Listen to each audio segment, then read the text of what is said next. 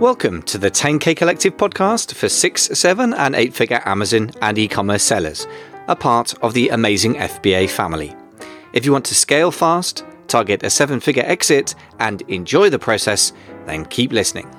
Today's episode is sponsored by the new e-commerce podcast, The E-Commerce Leader, co-hosted by myself, Michael Veazey, and Jason Miles, top 1% Shopify store owner and Udemy's highest rated e-commerce instructor. If you're the owner of a thriving e-commerce business, look for The E-Commerce Leader on your favorite podcast app and subscribe today. Hey there, folks. We are back at the 10K Collective podcast for 6, 7 and 8-figure Amazon sellers, talking to a man who is not merely a 7-figure Amazon seller, but sold an Amazon brand for 7 figures a mere 2.5 years or less, fewer, I should say, after he'd actually created it, which is pretty amazing. That's Ben Leonard. We're in the middle of an interview with Ben, and having talked a lot about the really passionate connection that he's clearly so passionate about making with the audience, with the people buying your products. But they start as an audience or readers or watchers of your videos, and they end up being your customers on Amazon. So today we're going to talk about keywords and how that fits in with this whole obsession with the customer. Where do keywords fit into that? And then not least a little acted upon and much bitched about thing, which is intellectual property defense strategy, which is so important. People moan about it. Very few people do something about it, and Ben is the exception to that rule. And we're going to talk about that really, really important topic as well, amongst other things. So stay tuned, enjoy the show.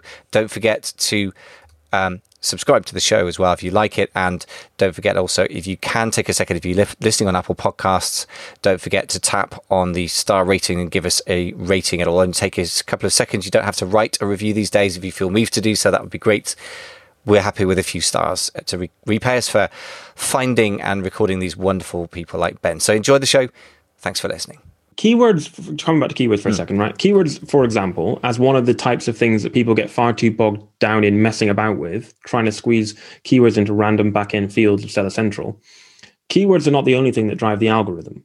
So after you've been building this momentum by creating a suite of products that serve related problems for we'll call that a niche, or we'll call it a customer avatar as well, I guess, that will help you to rank because they're buying your products. So suddenly you're going to show up for frequently bought together, or customers also bought.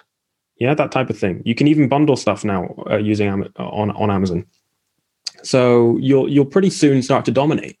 And if you have related products, you might even have several products on the first couple of pages of Amazon showing up for one search. It's a very good point. So again, because that's what this is just, how can I put this? Absence of evidence is not evidence of absence, I think is the phrase. So in other words, just because we don't see a ton of demographic and behavioral based data from Amazon, and we have to get the meager keyword based data, which is mostly extrapolated by Jungle Scout or whatever from Amazon's BSR and whatever else they release or gets hacked from time to time, does not mean it ain't there. It's just because they ain't sharing it with us. I'm quite sure that Amazon is second to none, including Facebook, in being experts at demographics, like to an insane degree. Yep. But yeah, you're so right. There's so much stuff driving the algorithm that we don't ever get to see, and therefore we don't discuss. But therefore we assume, and this is the danger, it's okay to not see it, but if we assume it doesn't exist because we can't see it, that's like a baby playing peekaboo. You cover your own eyes, they don't see the person. There's this sort of mental leap that kids have to make, a sort of theory of mind. Just because I can't see something doesn't mean it ain't there, that we kind of never get over in the Amazon world, right? I'm so glad you brought that up, because I think, another way of putting it, and I love your thoughts on this, is like Google has got such a sophisticated search algorithm that trying to hack it is less hard work to actually, it's so difficult, it's less hard work to actually just create great content that serves a particular audience and then 100%. Let Google show it. I mean, what's your thought on that? I completely agree. It ties in with kind of this point, which is, and this comes back kind of to scaling, which is, I know one of the things we wanted to talk about a lot is, I'm willing to bet that there will be people listening to this screaming at me saying, but Ben, I've poured my heart and soul and all my time into figuring out all these wonderful hacks, and my listings are so well indexed for all these things. I'm doing really, really well. Well, that's fine. You might have done that. But have you built a brand, or are you just selling stuff? And I'm willing to bet that the person who's just selling stuff, but who's done all these weird and wonderful hacks or tricks, might make quite a lot more money over a small period of time.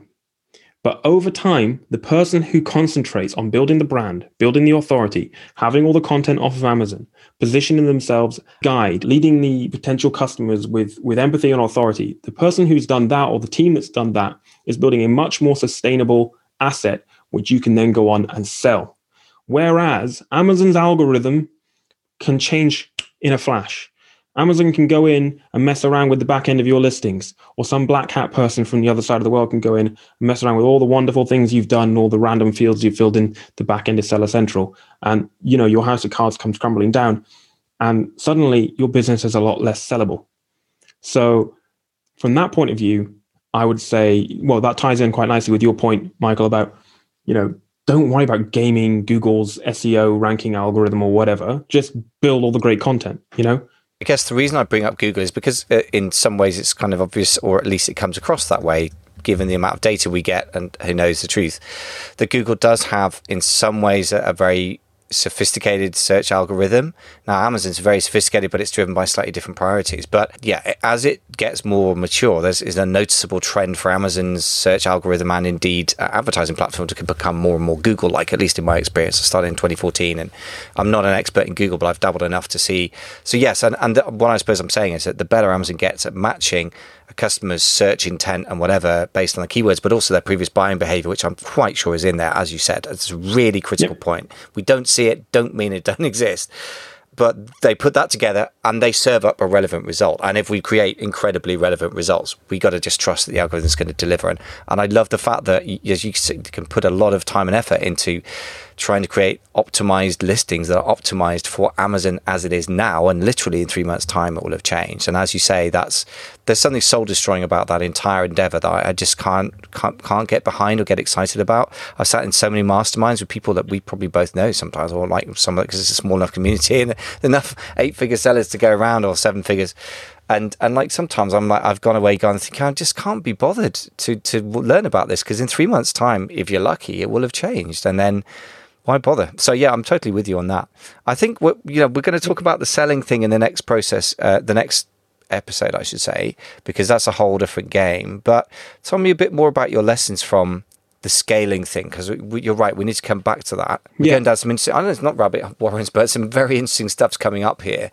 So tell me about that. What is the difference between the expansion and defensibility for starters? I mean, where does that point come? So, I mean, there were some key lessons from the scaling, and we touched on a couple of them there, which is, obviously create your suite of products to serve a group of people, expand that suite and expand your markets. But there's a couple of really important things that I learned while scaling. And the first is something that so many people forget about or neglect, or they think, oh, it'll never happen to me. And it's intellectual property. And we talk about it quite a lot now in the Amazon and e-commerce space and on many of the podcasts, which is great. And Amazon now taking it more seriously is trademarks. But even so, people don't really understand trademarks. They're just like, oh, if I just get somebody to pay for me to have a trademark, everything will be fine. That's not really the case. Suppose you've created a brand or a product with a particular name. You need to have a defensive strategy around your brand in terms of all the intellectual property associated with it. So that can be trademarks, that could be patents, it could be design registrations.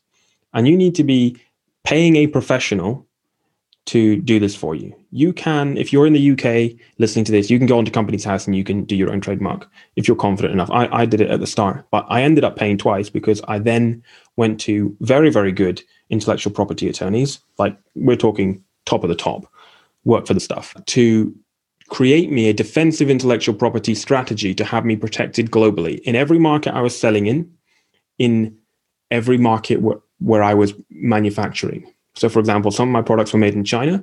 Not only did I register my brand name in Latin characters, I had it translated and then protected, if that makes sense. That is to stop people from trying to register it over there, and to stop anyone from trying to prevent you from manufacturing or exporting your products from over there, which happens. There are horror stories out there. Oh God, yeah. And what's fascinating, and I love the fact you did that, because what's a given for any group of Amazon sellers, they're going to be a few topics that are top of mind. The latest algorithm hacks, the fact that they hate Amazon because they've done something horrible in their listings, some inventory disaster. And pretty much some were up in the top 4 or 5, depending on the latest problems. Somebody knocking off your products in China. It's a given that it's going to happen. And I love the fact that this is the weird thing. Everyone's so hyper conscious of the problem. They talk about it all the time. People bitch in the Facebook groups of their newbies, people talking in the masterminds of their veteran 7 or 8 figure sellers. The number of people who've actually done something about it, like you have, is like a count on the fingers of one hand. One hand. Crazy. And the thing is, right, is that, so I did that when the way I'm speaking about it, it makes it almost sound as if it was my idea. It was not my idea. I had no idea about this until an expert told me, right? And so the expert who, years and years of experience in intellectual property told me to do this in 2017, and then I paid them to go and do it for me. 2017, no one was talking about that issue in e-commerce and Amazon selling specifically. And it wasn't then until 2018 when I came up against somebody who tried to sue me for no reason that this defensive strategy paid dividends. And if I had not gone to the expert in the first place, I would not have been protected. My business could have that would have been it. So it's a good job I did. There's nothing wrong with bootstrapping your business, but when it comes to intellectual property, do not scrimp. Love it. And by the way, I just want to do that. There's a thought experiment that Nicholas Nassim Taleb, who's a fascinating thinker, kind of a fascinating and crazy at the same time, but I love his books. Makes you think, if nothing else. And he said, imagine a thought experiment. And this is about defensiveness. And that was part of his strategy. It was like, I'm going to prepare for the very unexpected eventuality, which for most of us being sued is fairly unexpected, although it probably shouldn't be. I don't want to dwell on it too much. But he said, imagine this. The guy who works for an airline diagnoses there is a massive weakness that terrorists could get into the cockpit with any kind of just domestic penknife, threaten the pilot, cause a crash. And therefore, he institutes something where they lock the airline doors. It causes a lot of problems. Some pilot dies of a heart attack because somebody can't get through to it. And he retires, poorly paid, in disgrace, thinking he has failed. But guess what? That's because you don't see the things that don't happen. So the fact that you didn't lose your shirt when you got sued, and that might never have happened. You would never have known how important your defensive strategy was. So what I'm saying is that didn't happen in 9/11. Now they shut the door after the horses bolted, after thousands of people died. Not I'm not criticizing that particular thing, but do you know what I mean? It's very, very, very hard to persuade yourself to give time, money, effort, and focus on something that may never happen. And that's a kind of risk analysis mentality that I think is very uncommon. And you actually did the job. So why do you think you made that leap, and how could you encourage others to do that? I'll answer that in 1 second, but I'm just going to say hold that thought as well, because it's really interesting, because I think that ties very nicely into why some people decide not to use a broker when they're trying to sell their business. Very interesting. Because they don't want to pay a broker the fees. And actually, there's a lot of very good reasons why you ought to use a broker. I'm a little bit biased because I am a broker, but I also sold my business using a broker. But just to come back to your question, why did I do it? I did it because an expert told me to, an expert who I knew, liked, and trusted. I had built a relationship with that expert over a period of time of them helping me register my trademarks initially in the UK, and helping me to put together a design registration for a product that I'd developed and needed to protect. And when the opportunity came to spend some money to widen the protection, we sat down, had a meeting and a conversation. And the advice was, you need an international in everywhere you're selling, everywhere you may sell, and everywhere you're manufacturing. And of course, this made the business a whole lot more attractive to a buyer as well, because their risk now was minimized. So basically, I just listened to the experts. That's why I did it. That's my school of thought, right? If I'm not an expert on something, I'm going to pay someone who is to tell me what to do. Someone that I know, like, and trust. Okay. Mm-hmm. That's my school of thought. Love it. And I would just say on the back of that, just to keep it very simple, I know your business partner in the brokerage, Alison Walker, who we've had on the show twice, because I'm a passionate believer everyone should listen to their accountants more. And I definitely just religiously believe in that. This is basically the other thing is, like, we don't talk to lawyers enough. They're expensive people and they fuss. And I should know because my dad was a lawyer. And if I took him a contract ever that I'd signed with somebody, he'd take it apart and worry about the detail.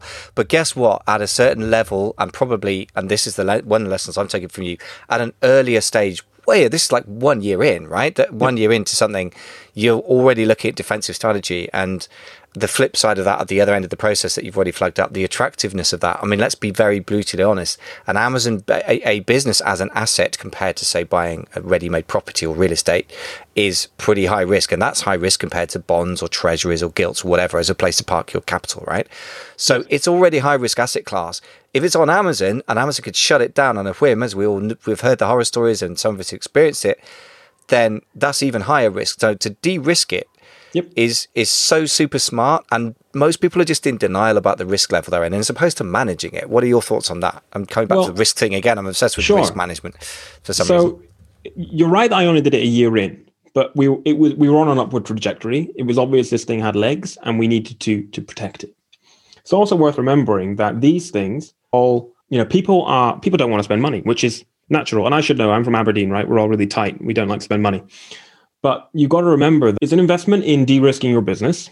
It's an investment in making it more attractive down the line to a buyer. It's an investment in not having it all go to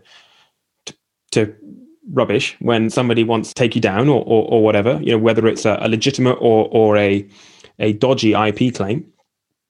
But also it's an add back. So that's a technical term, but an add back when we're talking about e-commerce is when it's a cost that your business has had, which you can add back onto your sheet, and effectively it doesn't affect it when it comes to valuing your business. So if you've spent the money on your intellectual property, if you spent the money on your trademarks, your design registrations and whatnot, the new owner of the business isn't going to have to, that's not something they'll ever have to repeat because you've done it. So it's an add back, right? So yes, you have to spend the money, but won't in the long term affect your profit. And with any luck, you'll be doing it early enough anyway that you won't be selling the business for quite some time later. And so it wouldn't appear in your trailing 12-month profit and loss statement anyway. Amazing. And so I guess that if we think the longer term rather than immediate cash flow, which is always a concern, and immediate profit and loss, which is obviously a concern. But I guess immediate profit and loss is kind of irrelevant once you come to sell, right? But the trajectory of hopefully the EBITDA going up, or the pre-tax profit, whatever metric you like to use, or cash flow even better, is the thing that helps it sell. But yeah, you just made an exceptionally important point that in terms of the value of the business, you kind of built the value in, so you can kind of take it back out. So in other words, you could see it as money that you've just parked for maybe a few years in a place, which then comes back to you in a form. Is that a reasonable way of looking at it? Yeah, that makes sense. It's kind of a bit screwy. An accountant would be kind of holding their head in their hands at this point, but probably in terms of a way of thinking, Alison's not here, so it's fine. No, that's okay. Okay, great. Well, that's so in other words, you could see it as a kind of investment that you eventually kind of pays off financially in a very direct, meaningful way, i.e. you put it in as an ad back. That's really important. That helps. Absolutely. I suppose it's what I'm trying to do is lower the barrier to people using lawyers and accountants responsibly. Yeah. And it's worth remembering that you might be able to get grants and stuff to do this type of thing. So I was very lucky. So I know you've got listeners all over the world, but you've got a lot of listeners in the UK.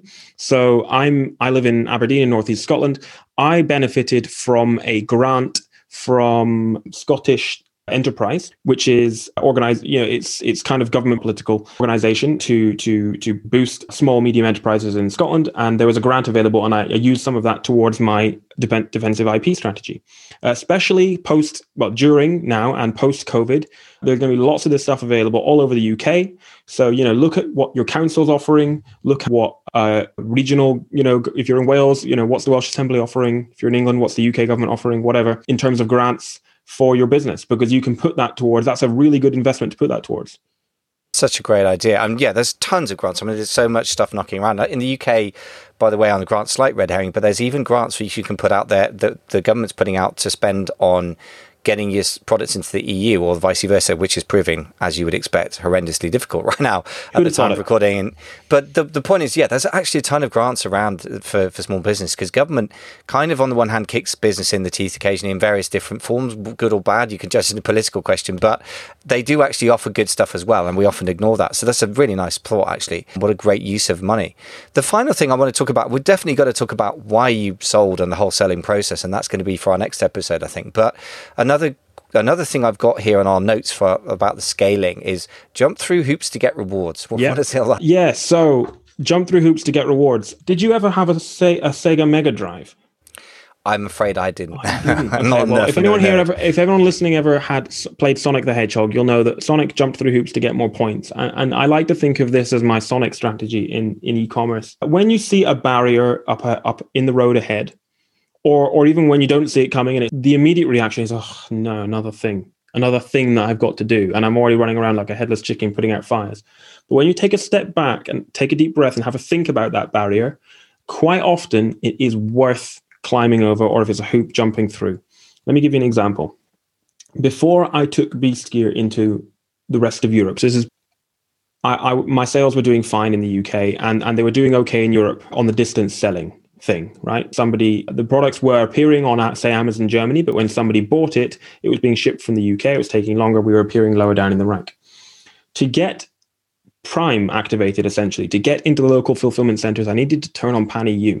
To turn on Pan EU, I had to register for VAT in France, Germany, Italy, Spain, Poland, and the Czech Republic. And for some of these things, I needed officially translated, stamped, notarized documents. I needed to give a retina scan and a blood sample. And it was a massive pain in the arse.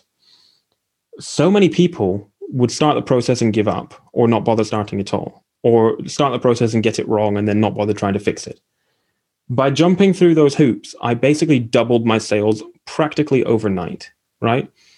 By going through the rigmarole of having the product that I developed, having it design registered, I was able to, I hinted at it earlier when we were talking about IP. I was able to fight off in kind of a David versus Goliath way, this potentially massive lawsuit from this North American who were completely wrong, and they knew it, about saying that I had infringed on their intellectual property rights, and I was able to make them go away. And they clearly had previous history of coming after other small businesses, which they knew were one person. They tried to bully me out of business, but because I jumped through the hoops and spent the money on getting protected, I was able to come out the other side. So when you jump through the hoops, you get more points, you win. You emerge on the other side of the hoop ahead of all the people who couldn't be bothered, if that makes sense. Yeah, they say, what is it, something like the fishing in sweetest where nobody dares to go, or something like that. Something like that. In other words, a barrier to you is a barrier to somebody else. And I guess that's actually a useful thing, because one of the biggest problems in the world, in the Amazon kind of micro universe, is just hyper competition. And lest we forget, Jeff Bezos said again and again and again, like, it's an open secret that people look the other way and try and ignore. I can't imagine a time, and he says this repeatedly for 2 decades at least. I can't imagine a time when the customers don't want more selection, lower prices, and faster delivery. Now, faster delivery means that if we got stuff on Prime, we get to benefit from that. The other two are absolutely diametrically opposed to our individual sellers' interests. And we are in a hyper competition environment. So anything we can do to put a barrier between us and our competition is a great thing. It's a pain in the butt to implement, but the fact that some people can't be bothered, or aren't willing to listen to experts, or don't hire good people. I mean, there are accountants out there who don't understand Amazon, for example, or that sort of local high street lawyer would not cope with international IP law in the slightest. So, either incompetence or laziness. That's a fantastic thing. I love it when my competition is incompetent or lazy. That's the best protection of my brand. Right. Yep. So that's the lesson. Jump through the hoops to get rewards. And there's all sorts of hoops that you can jump through. So anyone listening, if there's something that's coming up, or that you've been avoiding, which is difficult to do, but you pretty well know that there is a reward on the other side, put in the effort to do it. That sounds a good Scottish kind of exhortation there. I think that sounds like it got moral fibre behind you there. I love that. The trouble is I was born in Essex. Oh, really? Oh, that's really funny. Oh, well, never mind. You could brand yourself as a Scottish kind of rigger with Essex kind of bit of trader kind of thrown in. Anyway, so Ben, look, it's a total pleasure to talk to you. Just amazingly great stuff. Amazingly great. It's an amazingly great way of putting it, but really, really fantastic stuff. If people want to get hold of you, obviously you got the brokerage, and we're going to talk about that in the next episode, but if people, I know you have a sort of consulting wing to your work as well. If people want to hear from you because you clearly have a passion for this stuff, apart from the proven success, how do people get hold of you? Yep. You can email me, which is ben@benleonard.pro. You can visit my website, which is benleonard.pro. You can get me on all the social media channels. The main ones, my handle is benleonardpro. You can link it in. There's a Facebook group if you want to look that up. It's called Ecom Made Easy. And of course, we've got the brokerage, which we're going to talk about in the next episode. So I'll save that for then. Amazing. Well, look, Ben, we are going to talk about that. I'm looking forward to hearing all about how you sold your business and why. But for now, many, many thanks for a fantastic load of wisdom. Cool. Thanks for having me on.